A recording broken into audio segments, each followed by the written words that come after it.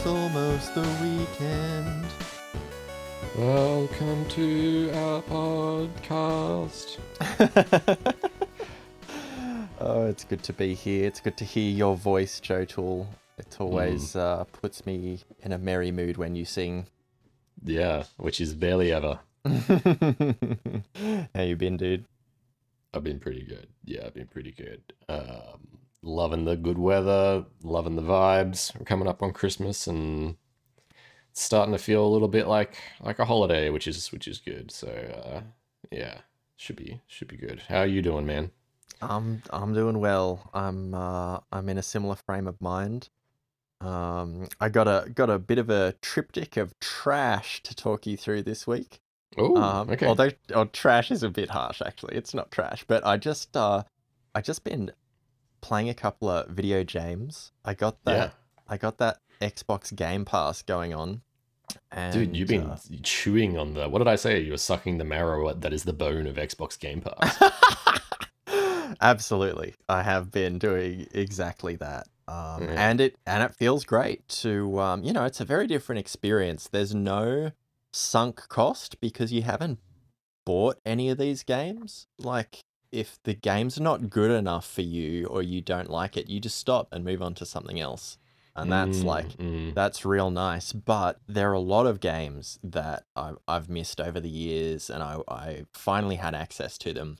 Super excited to get my dirty mitts onto them. Mhm. Um, and for one reason or another, they've just been super disappointing. Oh no. So let me start you with our first trashy pick, which is Forza Horizon 4.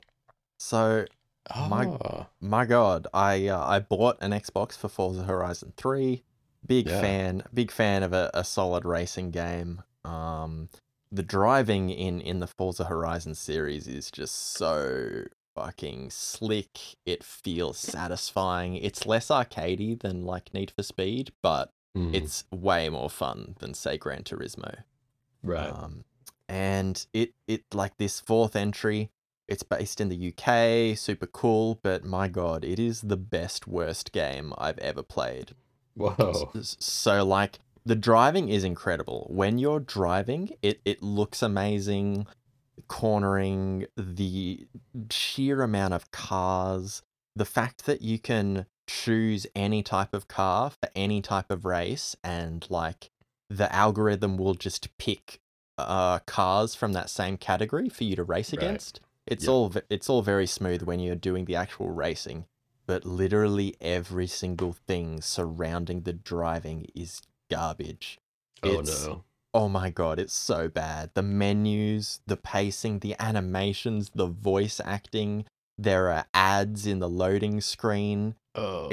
Oh my God, it's just a fucking mess. And it's such a pity because, like, when you start that game off, speaking of games that have a really good first hour, Forza Horizon 4's first hour is fucking magnificent. In the first, like, 15 minutes, you've driven a bunch of different cars. You've driven in every season on the map. It really kind of glides you in, and you're like, hell Right. yeah.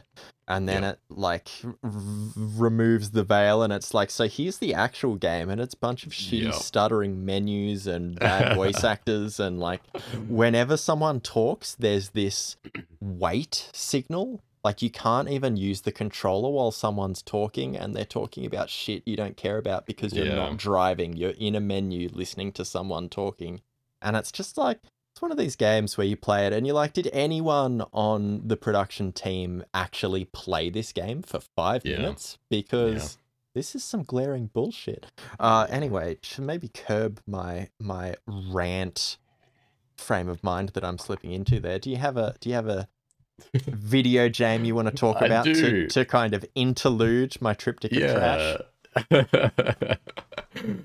Before you like completely fly off the rail, fly off the handle there, Oh I can my tell you're about God. to start like screaming and I swearing. know. I was like, I could feel it too. We caught it though, Yeah. It's all Yeah, you caught about yourself. self-awareness. What have you been playing, dude? Dude, speaking of racing games, I was getting into some racing games as well. Mm. I haven't played racing games in a hot minute. Right. And so it's a bit confusing though, because like, okay, Need for Speed, right? Mm-hmm. They released a game called Need for Speed Heat in 2019. Oh, I thought that was an older one. That's like the cops chasing Yeah, one, right? yeah. Man, I remember playing that as a kid. Maybe it was called something different. I could have sworn it was Heat. So Anyway. here begins the beginning. Oh, here starts the beginning of the confusion, right? Like I thought Need for Speed Heat was the new one, Oh, right. but there's a different one. It's called Need for Speed Unbound. Ooh.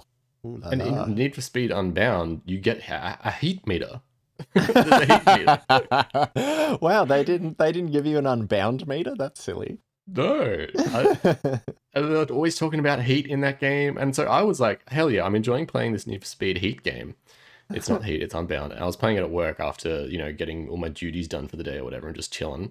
Uh-huh. And I was like, hell yeah, this is great. I'm going to download this when I get home tomorrow night or whatever and play it in the evening. Mm-hmm. I get home, open up the Xbox Game Pass.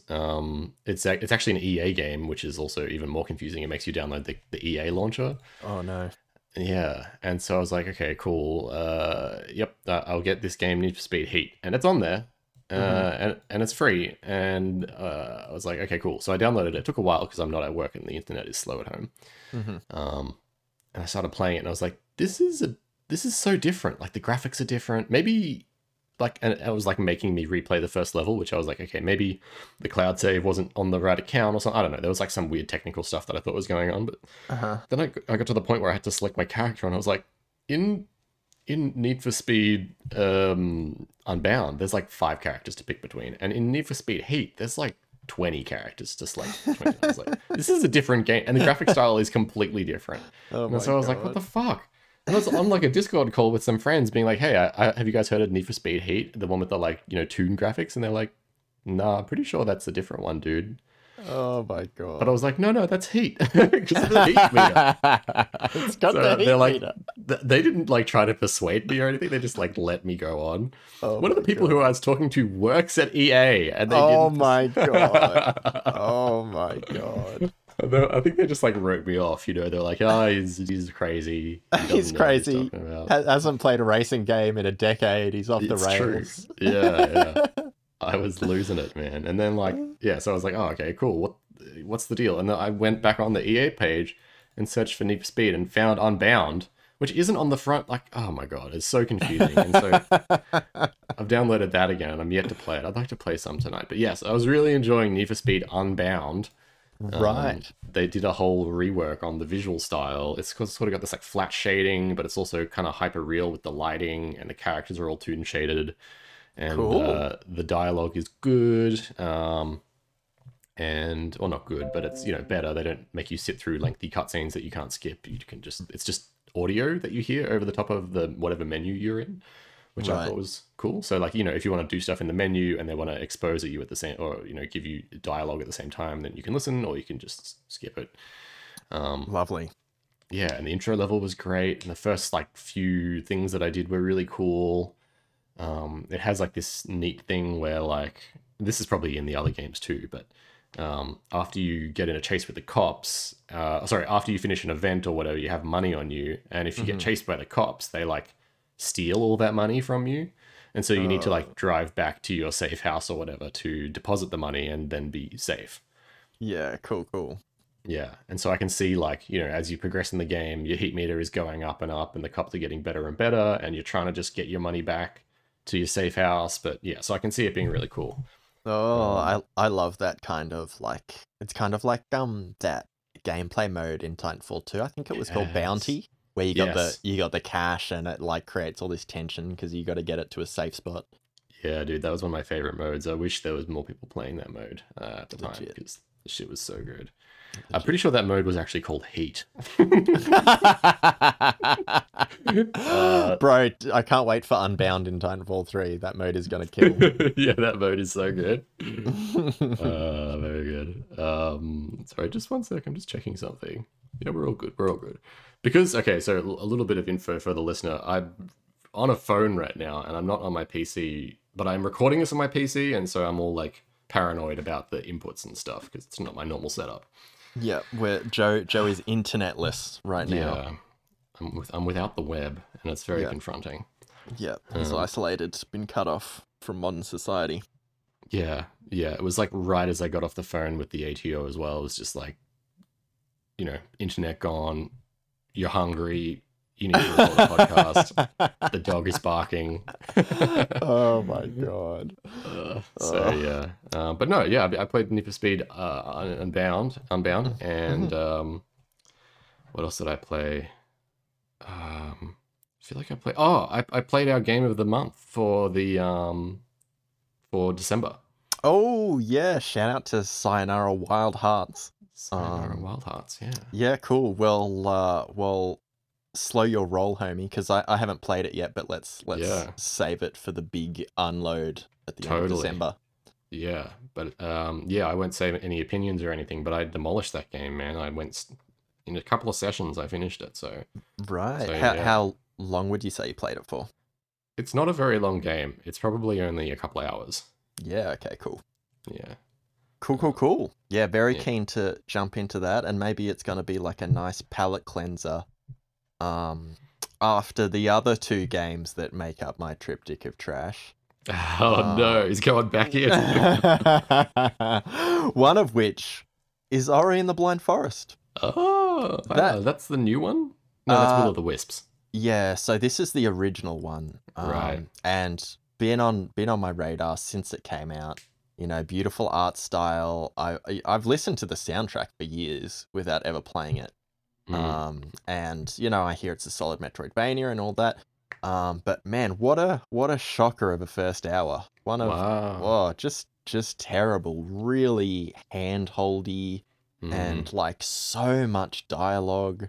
And yeah, I don't know if it was like a mood thing, but I was just not feeling it.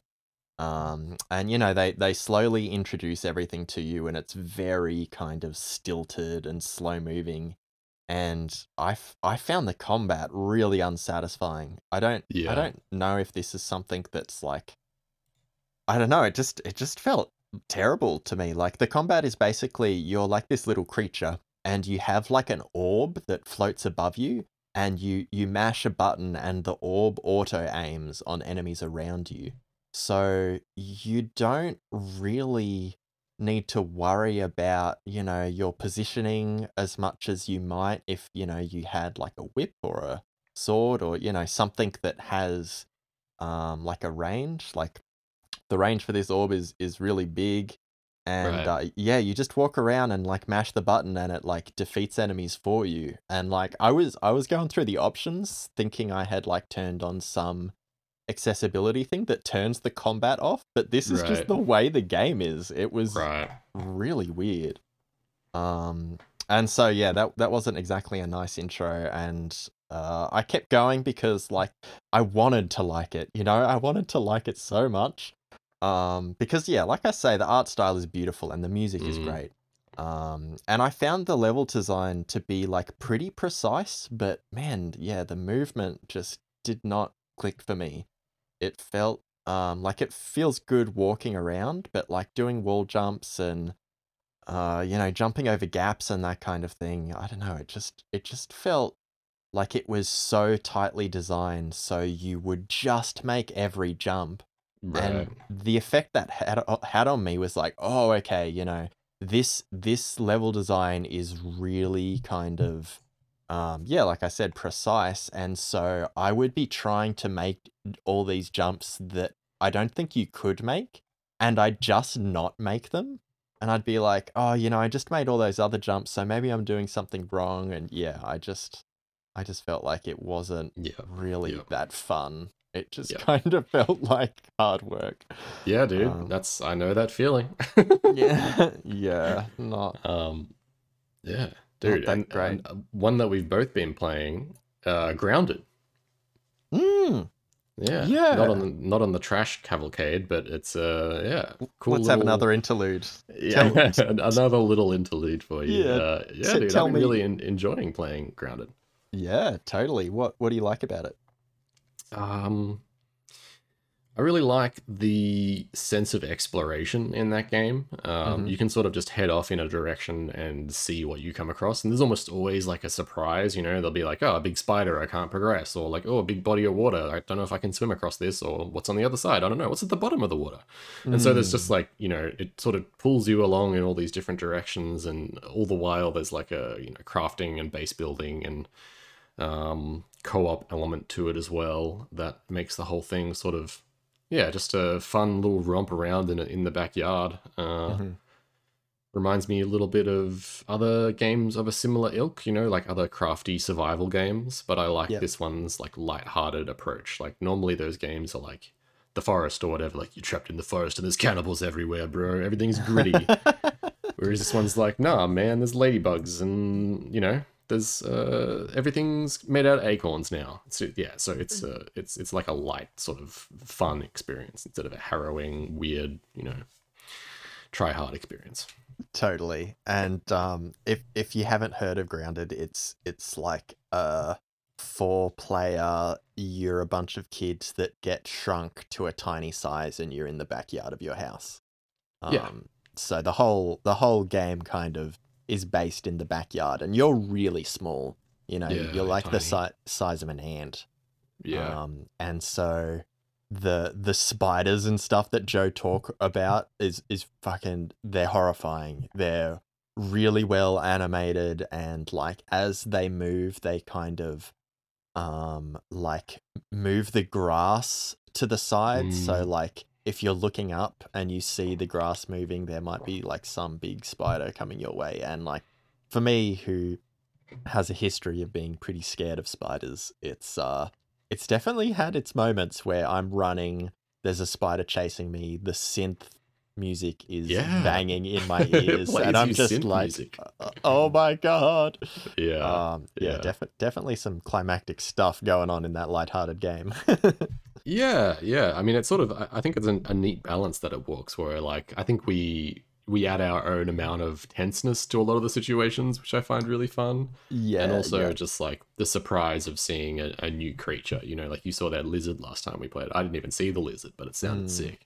Or you'll yeah. see like a bee, or you see baby spiders for the first time, or there's all sorts of stuff that you come across, and it just seems to be like continually upping that ante of like, okay, there's a new area, new creatures, new things for you to research.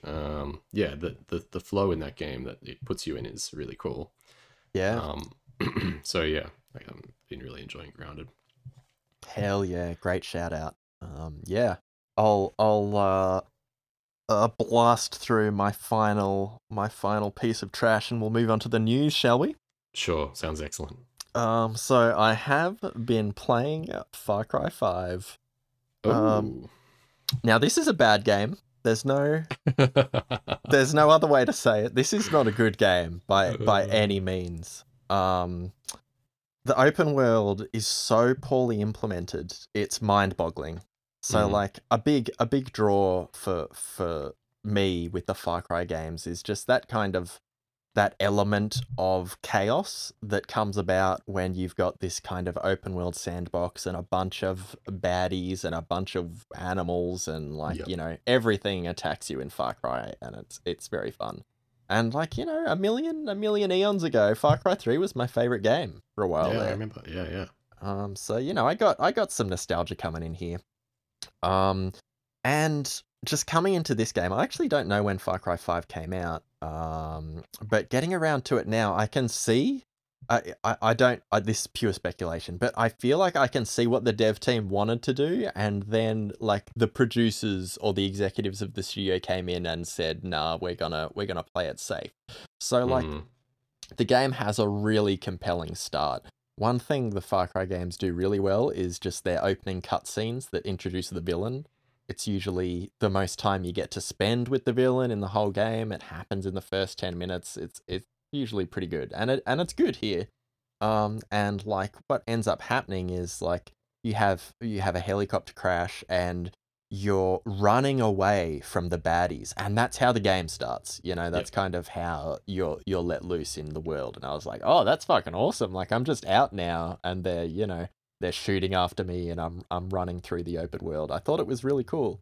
Yep. um And then, you meet this dude who just fucking unloads all this exposition onto you for like 15 minutes. And then you finally get out into the open world and they do this thing and you're like, oh my God, I think they've played Breath of the Wild.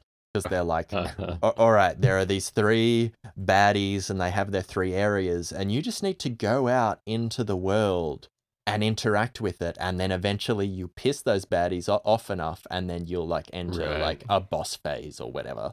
And I was like, oh my God, it's just like Breath of the Wild, it's an actual open world. It's not like some linear story on an open world map. It's actually you get to go and just interact with a bunch of shit. So I went through the honestly pretty good accessibility menus and I turned everything off, no mini map, no quest marker, no compass, no nothing. And I get out there and oh my God, the things they do to lock you into portions of the map is so dumb. So like if you speak to a character, you don't have to accept their mission, but if you speak to some characters, it just automatically kind of assigns you to the mission and you can't leave the mission area. And like, if you do, you don't just keep driving off into the open world. The game reloads and puts you back at the start of the mission. So what you've got to do is go into a menu, exit the mission, and then when you press exit, it's like, do you want to exit this mission and load the open world? And it's just like, what the fuck? Like, rather than having these like things you can do in the open world, it's like, all right, so you're engaging with this piece of content. We're going to lock you into like 200 square meters and, we're going to reload the game if you leave that area. And it's just like, oh my God, like you guys were so close and you've actually put more effort into making this a worse experience for someone who just like wants to go and explore. I played this game and I don't remember that, but that sounds really messed up. Oh my God. And every character knows exactly what you're doing at all times. So like, every time you drive past something new, like a shrine or something, rather than you like being like, oh my God, what the hell is this? Someone like pipes up on the phone and they're like, that's a shrine, you can destroy it. And it's like, dude, shut the fuck up and let me like figure things out. And it's just, it's a really weird tone because this is a game for adults. That game starts, everyone dies, they say fuck 40 times. And I'm like, all right, this is cool. We don't need to, pander to the minds of children.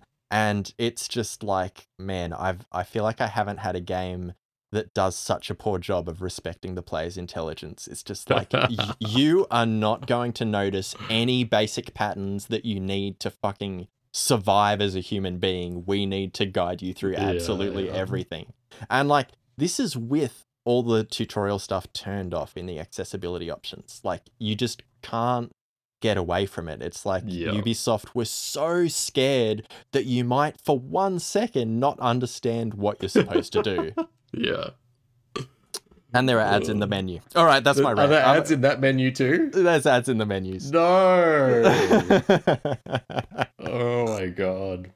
Okay, I'm good. That's my triptych. That's my triptych of trash. Okay, very good, very good. I like how fired up you get towards the end of the trash.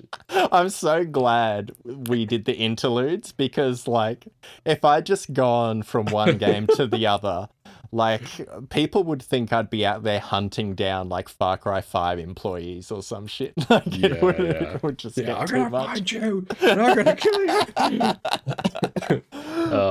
Dude, have you been keeping up with Chainsaw Man? No. I watched the 3rd or 4th episode whenever it came out. But yeah, it's not really my thing, but I would like watch it with Phoebe because she's like super into it, but she just hasn't been watching it, so I haven't. Cool. I was gonna talk about the most recent episode with you, but that's okay. We'll do maybe when the whole series comes out. I'll do a rundown on my thoughts and feelings. Yeah, that'd be cool. I mean, if you want to spoiler free talk about some shit, then by all means. Well, I don't know if I can. Episode 8 has a lot that goes on in it, and I can't really say too much without being like, and then Gandalf dies, you know. Oh, well, everyone who's seen episode 8 right now is smirking and they're like, oh my god, it's so juicy. Yes, it was a little juicy. Yeah, Great. I was really, really proud of what they did in the episode. I thought it was fully sick. Dude, do you have any Cool. news for me? Some Y- chicken y- wings? yeah, bro. So this week was a bit hard for me to like come up with interesting news. There just was nothing I could find that was worthy of this podcast. Mm. But yeah, I got a couple of things. These I feel like they're all bag chips, but we're just gonna roll with the punches. Bag chip number one. We got a former BioWare employee. They used to make videos after a game's release using all the in-game assets. Oh, yeah, yeah. Their name is Violet McVinney, and they would throw together a cut of the ending showing what would happen if all the characters kissed and made up. And yeah, Violet McVinney released this amazing video of Shepard Mackinac with the elusive man, and it's just fantastic. It's like Mm. extremely funny. Have you seen this video? I saw a little bit of it, but I didn't watch all of it. Oh my god, it's like a minute long, and like Shepard's running through the fire and flames past all of his friends to fucking pash the elusive man, and it's just it's especially after the endings that we got for that third game. Like this is where it's Mm. at for me. Yeah, nice. It's amazing that they allow her to release this or them to release this or what happened? Do you know? Oh, I have no idea. I figure it's just been long enough that no one cares. Yeah, fair Um, enough. but yeah, maybe the NDA ended. Maybe it was like a 15-year NDA, and I don't know. I've never signed an NDA. Do they have a time limit? I don't know. I never read an NDA.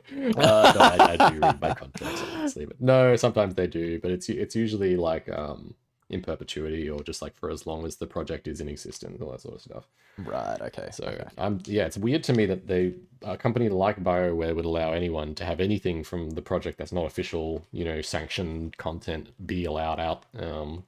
Properties are usually pretty hands on when it comes to that stuff. So I'm surprised. Yeah. Yeah. But yeah, it's out It's there. cool though. Yeah, go watch It's it. out there. Go watch it. Back to number two. For your thirsty Splinter Cell fans, the BBC has funded a Splinter Cell radio play. Dude, Uh, this is the second time you're telling me about a radio play in like so many episodes. I know, it's weird, isn't it? I don't know why this Yeah. is happening, but obviously, like, I mean, audiobooks have taken off, so maybe like video game IP related radio plays is the next big thing. That just sounds wrong coming out of my mouth, but whatever. It's a thing. You never Um, know. and it's out now, and all 8 episodes are on the BBC, and it's just interesting that after all these years, because like. I don't know how you feel, but I feel like Splinter Cell is fucking solid as hell. That Yeah. series was always pretty great. I tended to play those games pretty close to release when they came out, at least the first few. And I always remember being really impressed. So like, it's weird that that IP just sits there and no one's deciding to make money with it. But yeah, Yeah. I Yeah. guess radio plays are all good. It's such a weird sentence. Like BBC have released a several part radio play on the Splinter Cell series. Like what a timeline. But and also it's Tom Clancy, so maybe he has some like rights on like what people are allowed and not allowed to do with the series, and so No, I think that's it's true. wrapped up in its video game form. Wait, maybe it's not. I feel like I saw someone talking about Splinter Cell as well the other day. I don't know. I don't know. Yeah, cool. I won't listen to it, but I'm sure it's good. Yeah, I mean, look, this is what I mean. Like, I was searching for so long for some news that was decent. Yeah. All right, to round this bad boy off, famed IP Goncharov, made famous by Martin Scorsese's 1973 Oh, gangster movie of the same title, Goncharov. Yes. has inspired a game jam. So, the Goncharov Game Jam games will be live by the time this episode airs. Oh, no way. That's Yep, fast. you can check them out on itch.io. I always read that as Itch.io. Yeah, same. It's all right. Yeah, jump on Itch.io, look at them games, play those games. We like Goncharov. We like some internet communities. Yes, yes. Yeah, Goncharov is a really interesting byproduct of the whole Twitter explosion, the migration to Tumblr phenomenon. Right. Right. Is that something you've noticed anecdotally, like a lot of the people you follow jumping off Twitter? To be honest, no. I think there's a lot of people who were like, goodbye forever, Twitter. And then, like, a week later, they're like, oh, hey, everyone, I'm still tweeting, I'm still on my bullshit. But without even mentioning the fact that they're still back, just back to regularly scheduled programming. So, yeah, I don't know, dude. I don't know what's going on. The internet's a weird place. I, So uh, so that's the I, 3-piece feed, baby. I got a couple of bag chips for you here. Oh, sick! Yes, thank God. I was feeling Thank God. feeling light in my pockets. They're really small and they're just release related. So the Callisto Protocol releases today. Oh, hell yeah! So So that's yeah. gonna be out. I saw that the main protagonist's name is Isaac. I Oh, was is like, it? Oh, yeah, I was like, that's playing it pretty strong. that's really bold. Yeah, yeah. Yeah. So I'm really keen on this one. I reckon I'm gonna go pick it up at lunch or after work or something.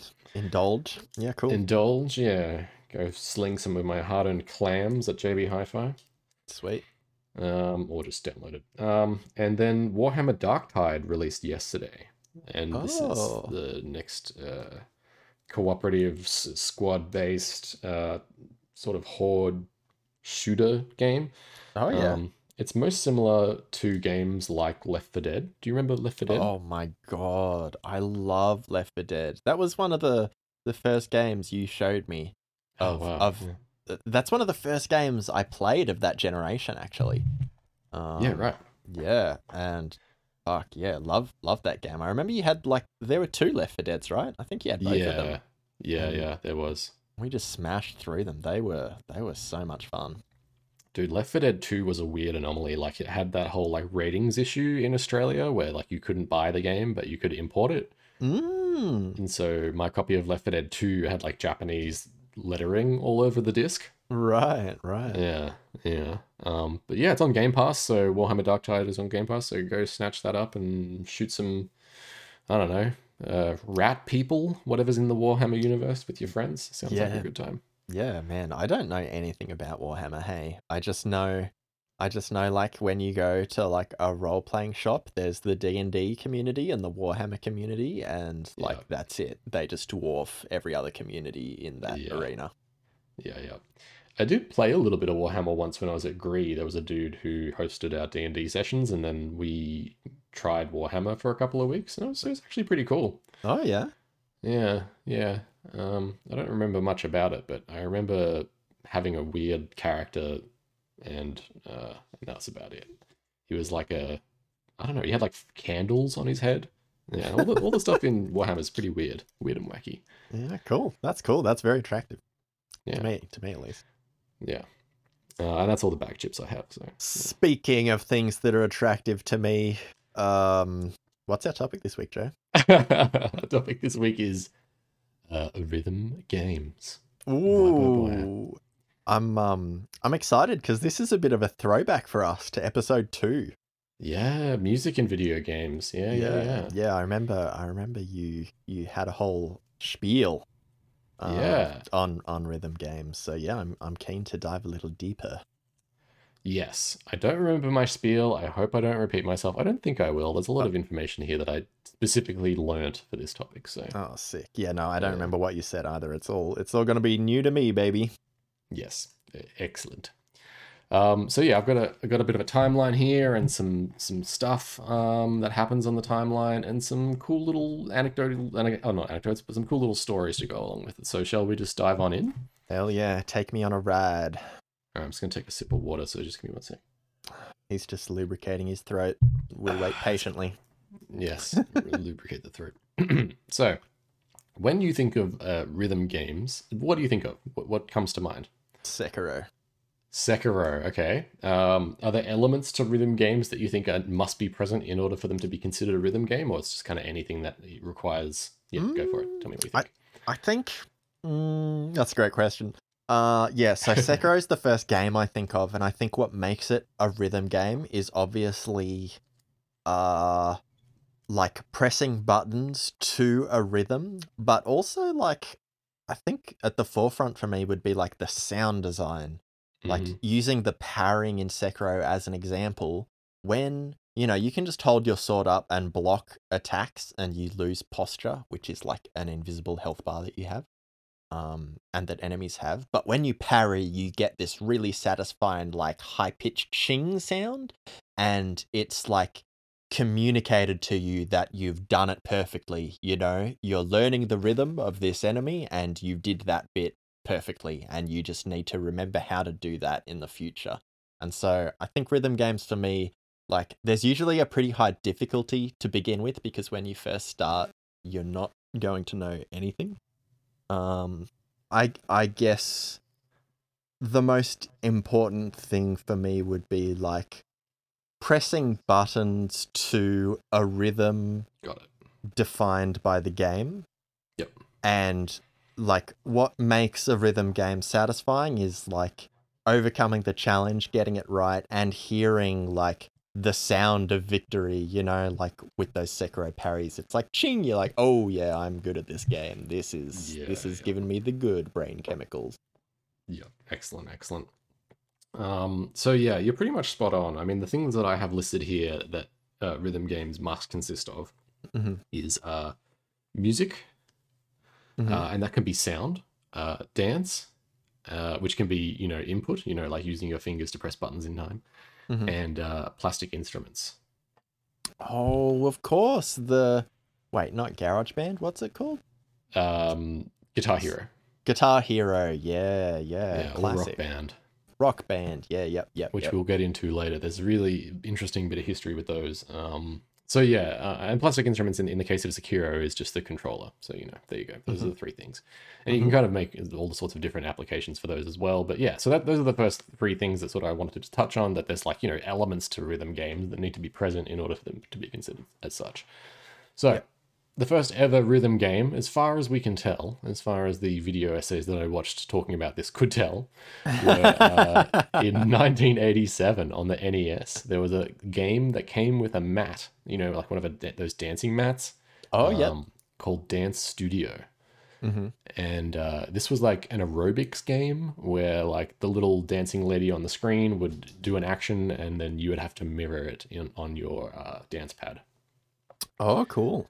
And so I don't think it was like super punishing to like not be on time or not be in rhythm, and I don't think there was like a whole heap of music that you were trying to dance in rhythm to, but Mm-hmm. they sort of they put it down as this because it's like it has a lot of the elements present. It's just a little bit more gentle, I suppose, than some of the other rhythm games. Yep. In 1996, which is quite a while between drinks for the old rhythm game genre, in 1996, a studio called Nana Onsha released Parappa the Rapper. Mm. Huge, huge Yes. release. Did you ever play Parappa? Nah, but I see it referenced all the time. Yeah. Just from like a design perspective and like an innovation perspective. Like apparently, that game was financed on the idea that I don't know, I'm kind of rambling, but like yeah, from everything I can tell, no one was asking for that game. No Yeah, one was ready to finance a game like that. totally. You're And it, you're you're on the mark. You're on the mark. and it Um, just it landed and it had an impact. yeah, yeah, totally. So yeah, they released Parappa the Rapper in 1996. Matsuya Masura, who is the game director, said that it was inspired. I was inspired to make it because of how big music videos were getting at the time on MTV. Um, Oh yeah, which seems a yeah, little bit early for MTV for me, 1996, but maybe I don't remember. I was too young or whatever, but it must have been popping off. Um, yeah, for sure. and so the publisher Sony, or the people who were working at Sony at the time, were playing the game and thinking, like, before it had released, and saying stuff to him like, this is not a game, like no one is going to be interested in this. This is, like you said, there was a lot of doubt around Parappa. Yeah. And even Matsuya had his doubts. Like he was, you know, unsure about whether or not it would be financially viable, and he was just, you know, thinking this would be a flop or that it would release it and then move on. But it sold 1.4 million copies worldwide. Hell yeah. Yeah, and then, you know, it was a you know, like a global success, and it sort of proved out the concept of what a rhythm game could be, and it laid the foundation for a lot of the stuff to come with regards to pressing buttons on a controller in time to a song. Right. And let's not forget, this is nearly 30 years ago. Like 1.4 million copies back then is positively fucking huge for It's the 90s. massive. Yeah, yeah. And then shortly after that, in 1996, the year after, Konami released a game called Beatmania. It had Yep. Beatmania. Yeah, yeah, yeah. Sorry, go on. It had a controller that came with it. It had buttons and a turntable, so you would turn the turntable and hit the buttons. Which is a little bit of a sort of foreshadowing for some of the stuff that Rock Band, the people who did Rock Band a bit later, Yeah. did, or rather Harmonix did. So yeah. In 1998, Dance Dance Revolution came out in Huge. The prequel to Sekiro. Sekiro's prequel. And this blew up in Japanese arcades. It did absolutely insane numbers. They had all sorts of versions and languages, rip-offs and spin-offs.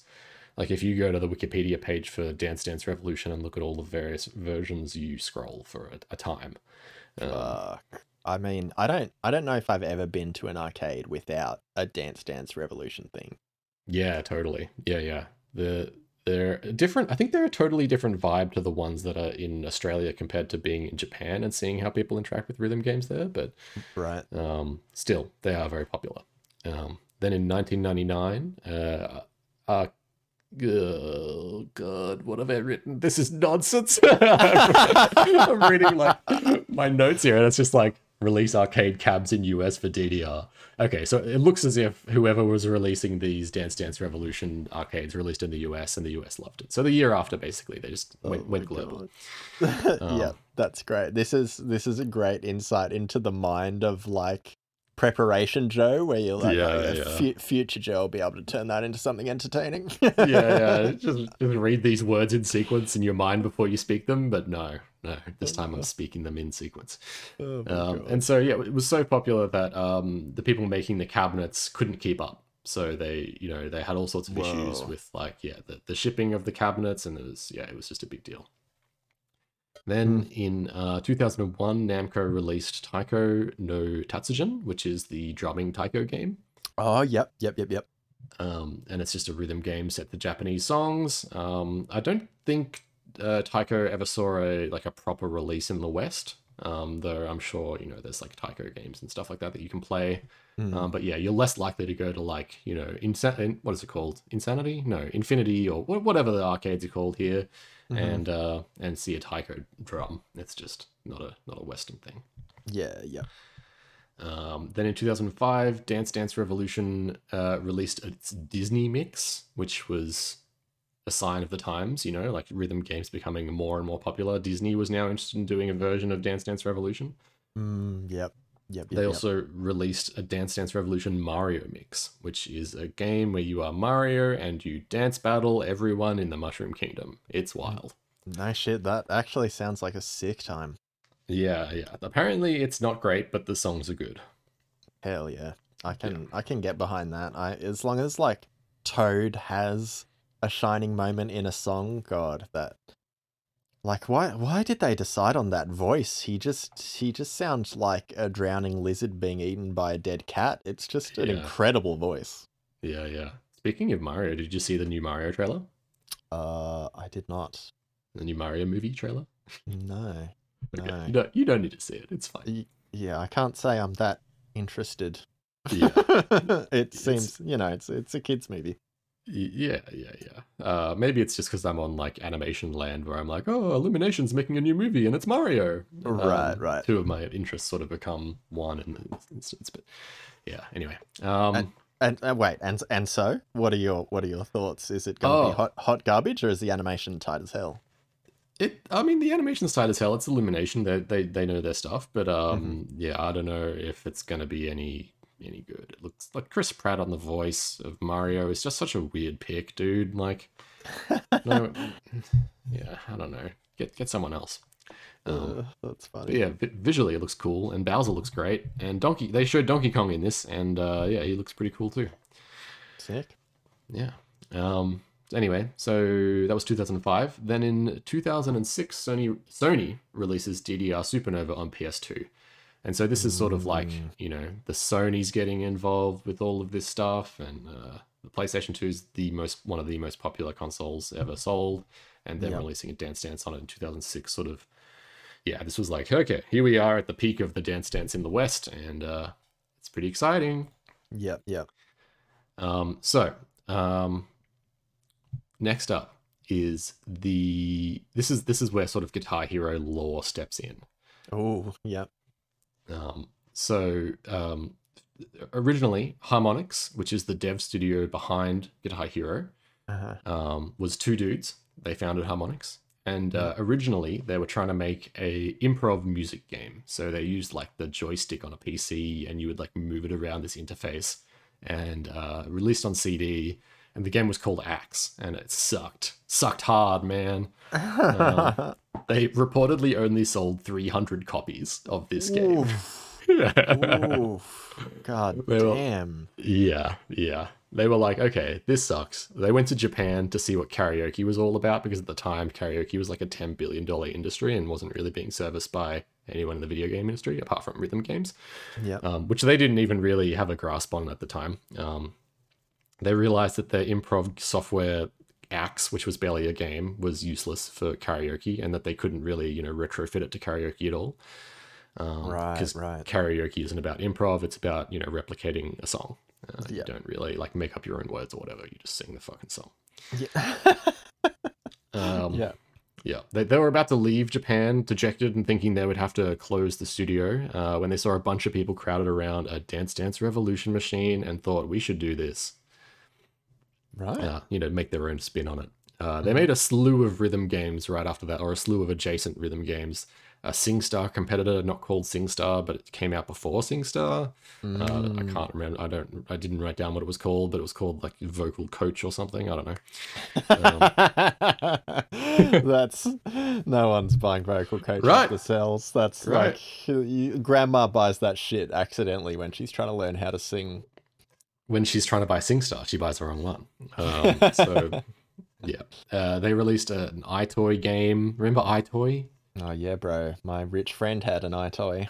Yeah, it was always the rich friend who had the iToy. Anyway, yeah, they released a game for that, which was sort of like balancing left and right in order to send your character through rhythm gamey sort of targets. So you would lean left to hit the rhythm target, and lean right to hit the rhythm target, all that sort of stuff.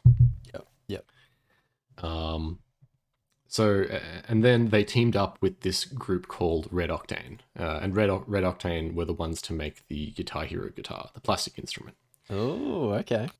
And it was heavily based on this 1998 game called Guitar Freaks.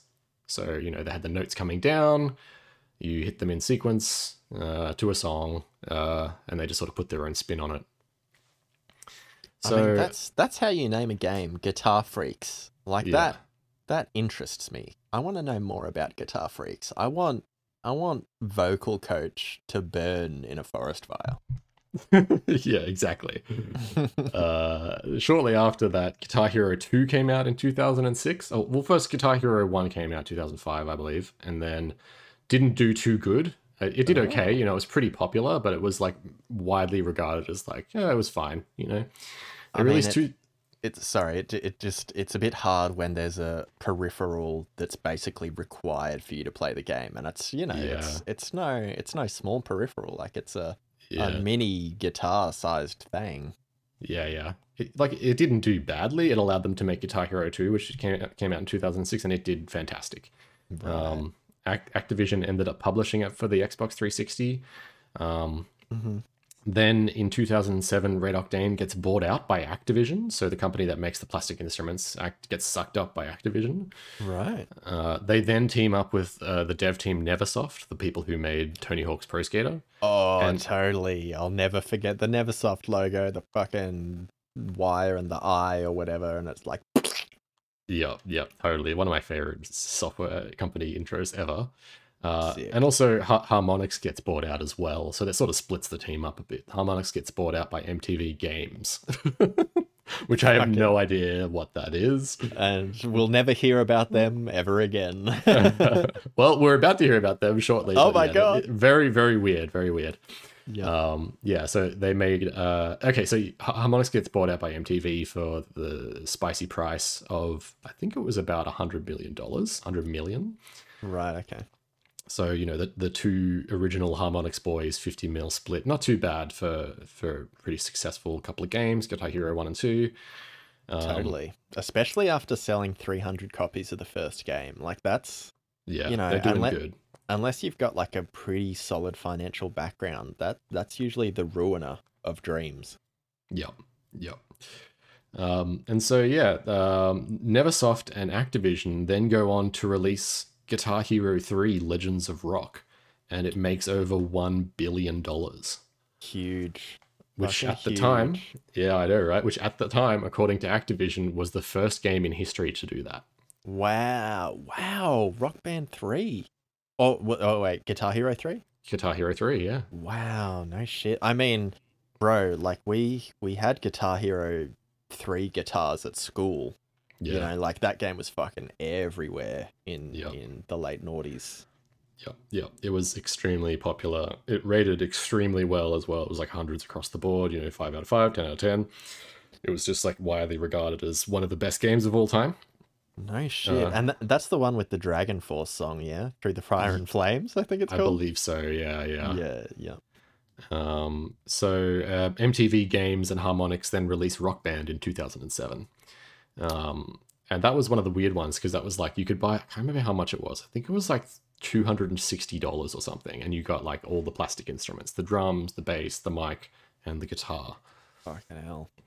That's a whole console right there. Yeah. And so they continued to go on and make various incantations of or iterations of these games. Harmonix made 10 games in the Rock Band series. And Activision made 20 more Guitar Hero style games.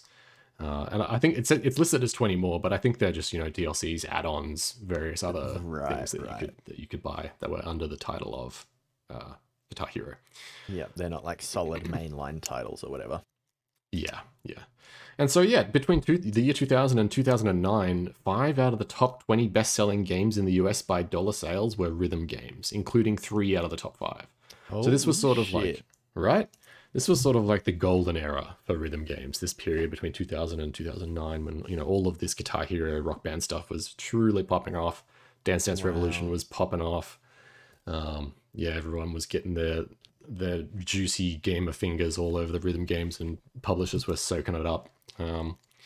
Juicy gamer fingers. I've just got this image of like this fucking viscous ectoplasma kind of dripping off everyone's elongated fingers. Yeah, good image. Yeah. Good image. Yeah, it's great. And so yeah, that after that it started to slow down a little bit. And it was around, you know, 2007, 8, 9 that it started to get a little bit slower. And then they stopped making the games officially, but they kept releasing DLC. So there was some, I think it was Guitar Hero 3 that had ongoing songs and stuff being added to it up until 2020.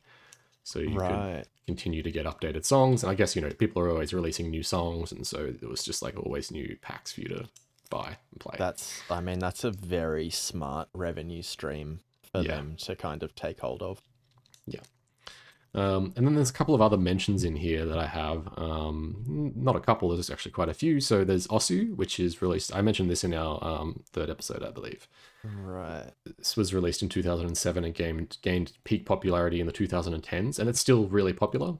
You basically mouse over circles and hit buttons on your keyboard in time with the music while anime girl pictures in the background smile at you. I I do remember you mentioning that. Yeah. Yeah. So Yeah. this is a really community-driven game. People make charts for the clicking, and there's a whole peripheral. You can buy like keyboards that have 3 keys on them, specifically designed for playing Osu. So yeah, Sick. Clone Hero came out in this time as well, around 2008, 9, 10. I can't remember. It doesn't say when, but there you go. Clone Hero is just user-generated charts of Guitar Hero. So you would buy, like an unofficial Guitar Hero guitar peripheral. Yeah. Smash that bad boy into your PC and start playing some user-generated charts of Guitar Hero songs. Right. And so yeah, it sort of sustained a little bit of popularity as it sort of died off officially. Yeah. Friday Night Funkin' was a See, there are great names out there, people. Yeah. We don't need to be calling our games fucking Fancy Farming Sim or some shit like that. There That's are good right. names out there. You got Friday Night Funkin'. This was a D-pad Newgrounds era rhythm game. Oh, no way. Yeah, which actually reached fairly large amounts of popularity. It had a huge modding scene, and people made like entirely new visuals for the game, and released songs on the game, and it was really cool. Definitely worth checking out. Have we done an episode of modding? I feel like we mentioned modding a lot, and it's really interesting to me, but I can't remember if we actually talked about it at length or not. We mentioned it in a reasonable amount of length in our online storefronts episode. The Steam. Oh yeah, I think talked you're about right. modding a bit there. Yeah, I think you're right. All right, sorry, I digress. Go on. I might have mentioned it in the speedrunning episode too. Anyway, we talk about it a lot. It might be worth doing a topic on it one day. Hell yeah. These days, rhythm games tend to struggle a little bit as a genre. There's just kind of not a huge demand for them as there used to be. VR brought us Beat Saber in 2018, and that was a really attractive reason to get a VR headset. Yeah. And it is a rhythm game. The problem with that I found with Beat Saber was like in order to access like all the songs that you would want to play, you would need to like jailbreak your headset and like get the unofficial software on there in order to actually play those songs. Otherwise you have to pay. Right. It's like $20 for a song. It's like ludicrously expensive to just play a few songs. What the fuck? Yeah, right. Yeah. So I was like, okay, no one's going to do that. They're just going to all jailbreak their headsets. Just Dance came out in 2009, which is an Ubisoft game and sort of not really a rhythm game either. You just move your body into the shape of the person on the screen, sort of like how they did back in bloody 1987 with that Dance Studio game for the NES. Yeah. Yep. Then there's the indie scene, which is actually reviving it a little bit in recent years. There's a game called Melatonin, which is releasing this month, I believe. Oh, which is no like, shit. Yeah, which is a bit of a sleepy, lo-fi aesthetic rhythm game where you play through a series of themed levels in someone's dreams. Oh, fuck. That sounds cool. Yeah, the demo was out. I played it a month or so ago. It was great. It was really cool. Quite challenging as rhythm games can be. You had Crypt of the Necrodancer, which did fairly well, and they got so popular that they released the Cadence of Hyrule version of that game, which is sanctioned by Nintendo and had Link and Zelda and stuff in it. Oh, no shit. I didn't know that. Yeah. Then you had Thumper, of course. Who could forget Thumper? Yeah, Thumper. Oh, man. That, I think the difficulty curve on Thumper was wild. That game gets fucking hard. Like that's definitely the Sekiro of rhythm games, you know what I'm saying? Yes. I mean, Rhythm Heaven for the Nintendo DS is actually one of my favorite rhythm games. I never had a chance to play it on the actual device, but I've played emulated versions of the game, and I love watching playthroughs of it. The songs are fantastic. Rhythm Heaven Fever is probably the best one out there, so go check that bad boy out. Cool. And then the final one here that I've got is Tempo Labs, which is an Australian dev team making a Rhythm Heaven style game called Bits and Bops, which looks absolutely fantastic. So I'm keen for that one to come out, though I have no idea when. But yeah, Right. put Bits and Bops on your radar, because I'm really keen to see how that one goes. I see. It's so interesting to hear like new rhythm games coming out now because it's like, I mean, maybe I'm just unimaginative, but I can't see rhythm games having that many iterations. You know, where Yeah. it's like you look at a genre as vast as like I don't fucking know action adventure or open world, and it's just like yeah, okay, this genre's gonna be around forever. But it's like with rhythm games, you know, you got the music rhythm games, you got the dancing ones, you got the kind of weird indie thumper esque ones. Yeah. Like, where's it gonna go from here? But yeah, maybe we just need the kind of hyper demon experience where developers do really weird and wacky things with the genre we're already familiar with, and that makes it enticing. Yeah, and I mean, like you mentioned right at the start with Sekiro, like I think imbuing parts of other games with rhythm elements is always really cool. Mm. Mm. Um, Yeah, yeah. Well, the thing that like because all those FromSoft games have the really kind of fundamental rhythm elements where like a boss fight is really just a series of move sets at random that you need to learn, and like that's how you approach a rhythm game, right? You like get to a new level or a new song and you're like, all right, I need to learn how to do this first before I'm going to be yeah. any good at it. And Sekiro just added the ability to counter the bosses in time with their rhythm, and that kind of made it way more of a rhythm game than any of their prior entries. Yeah, totally. Yeah, you even had that thing of like they would do the same attack in sequence. You know, it'd be like the most famous example is those spider dudes who like have the long claws and they like hit you in a really rhythmic sense. It's like da da da da da da da or something, Yeah, yeah, and and then after you've I, blocked it, you're like, yeah, you know how to block it in time because of the rhythm. exactly, and like I would say that out loud. You know, when I was playing that game, I'd be like, all right, here it comes, da da da Yeah, da da da da da, you know, and it was yeah, just yeah, like this is definitely a rhythm game. yeah, yeah, totally. So yeah, go play some rhythm games, y'all. They're like a underserviced but very cool style of video game. I think that that needs some modern day love, because yeah, I think we're, like I've said in all previous episodes all the time, is that we're kind of starved for interesting weird stuff these days, and I think Mm, rhythm games definitely is a part of the puzzle to fix that issue. yeah, yeah, agreed. So yeah, that's all I got for rhythm games, dude. I'm all out. I'm all out of notes. Shit, well that was sick. I thoroughly enjoyed that. Um if you've got no final thoughts, I forgot to mention towards the beginning of the episode, we're gonna do our top 5 of the year in a couple of weeks. So if you want to send us an email, you want to be a part of that, you want to tell us about your favorite game, our kind of prerequisites are really straightforward. There are really no rules.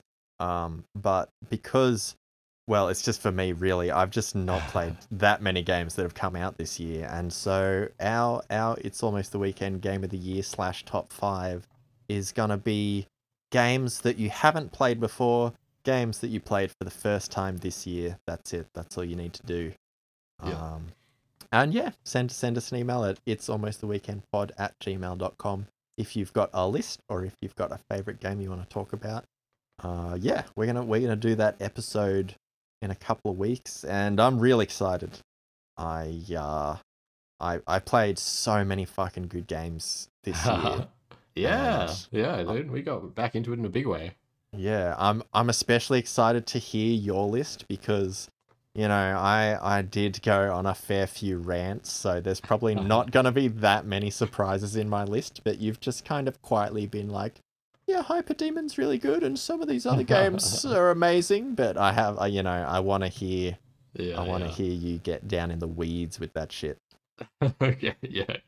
Catch me in the weeds in a couple of weeks. Um, yeah, man. And also, if people ended up playing Death's Door, or they have played any Sayonara Wild Hearts and want to talk about it as well, feel free to write in at the same email address. It's almost the weekend pod at gmail.com. And yeah, we'd Boom. love to hear you talk about that stuff.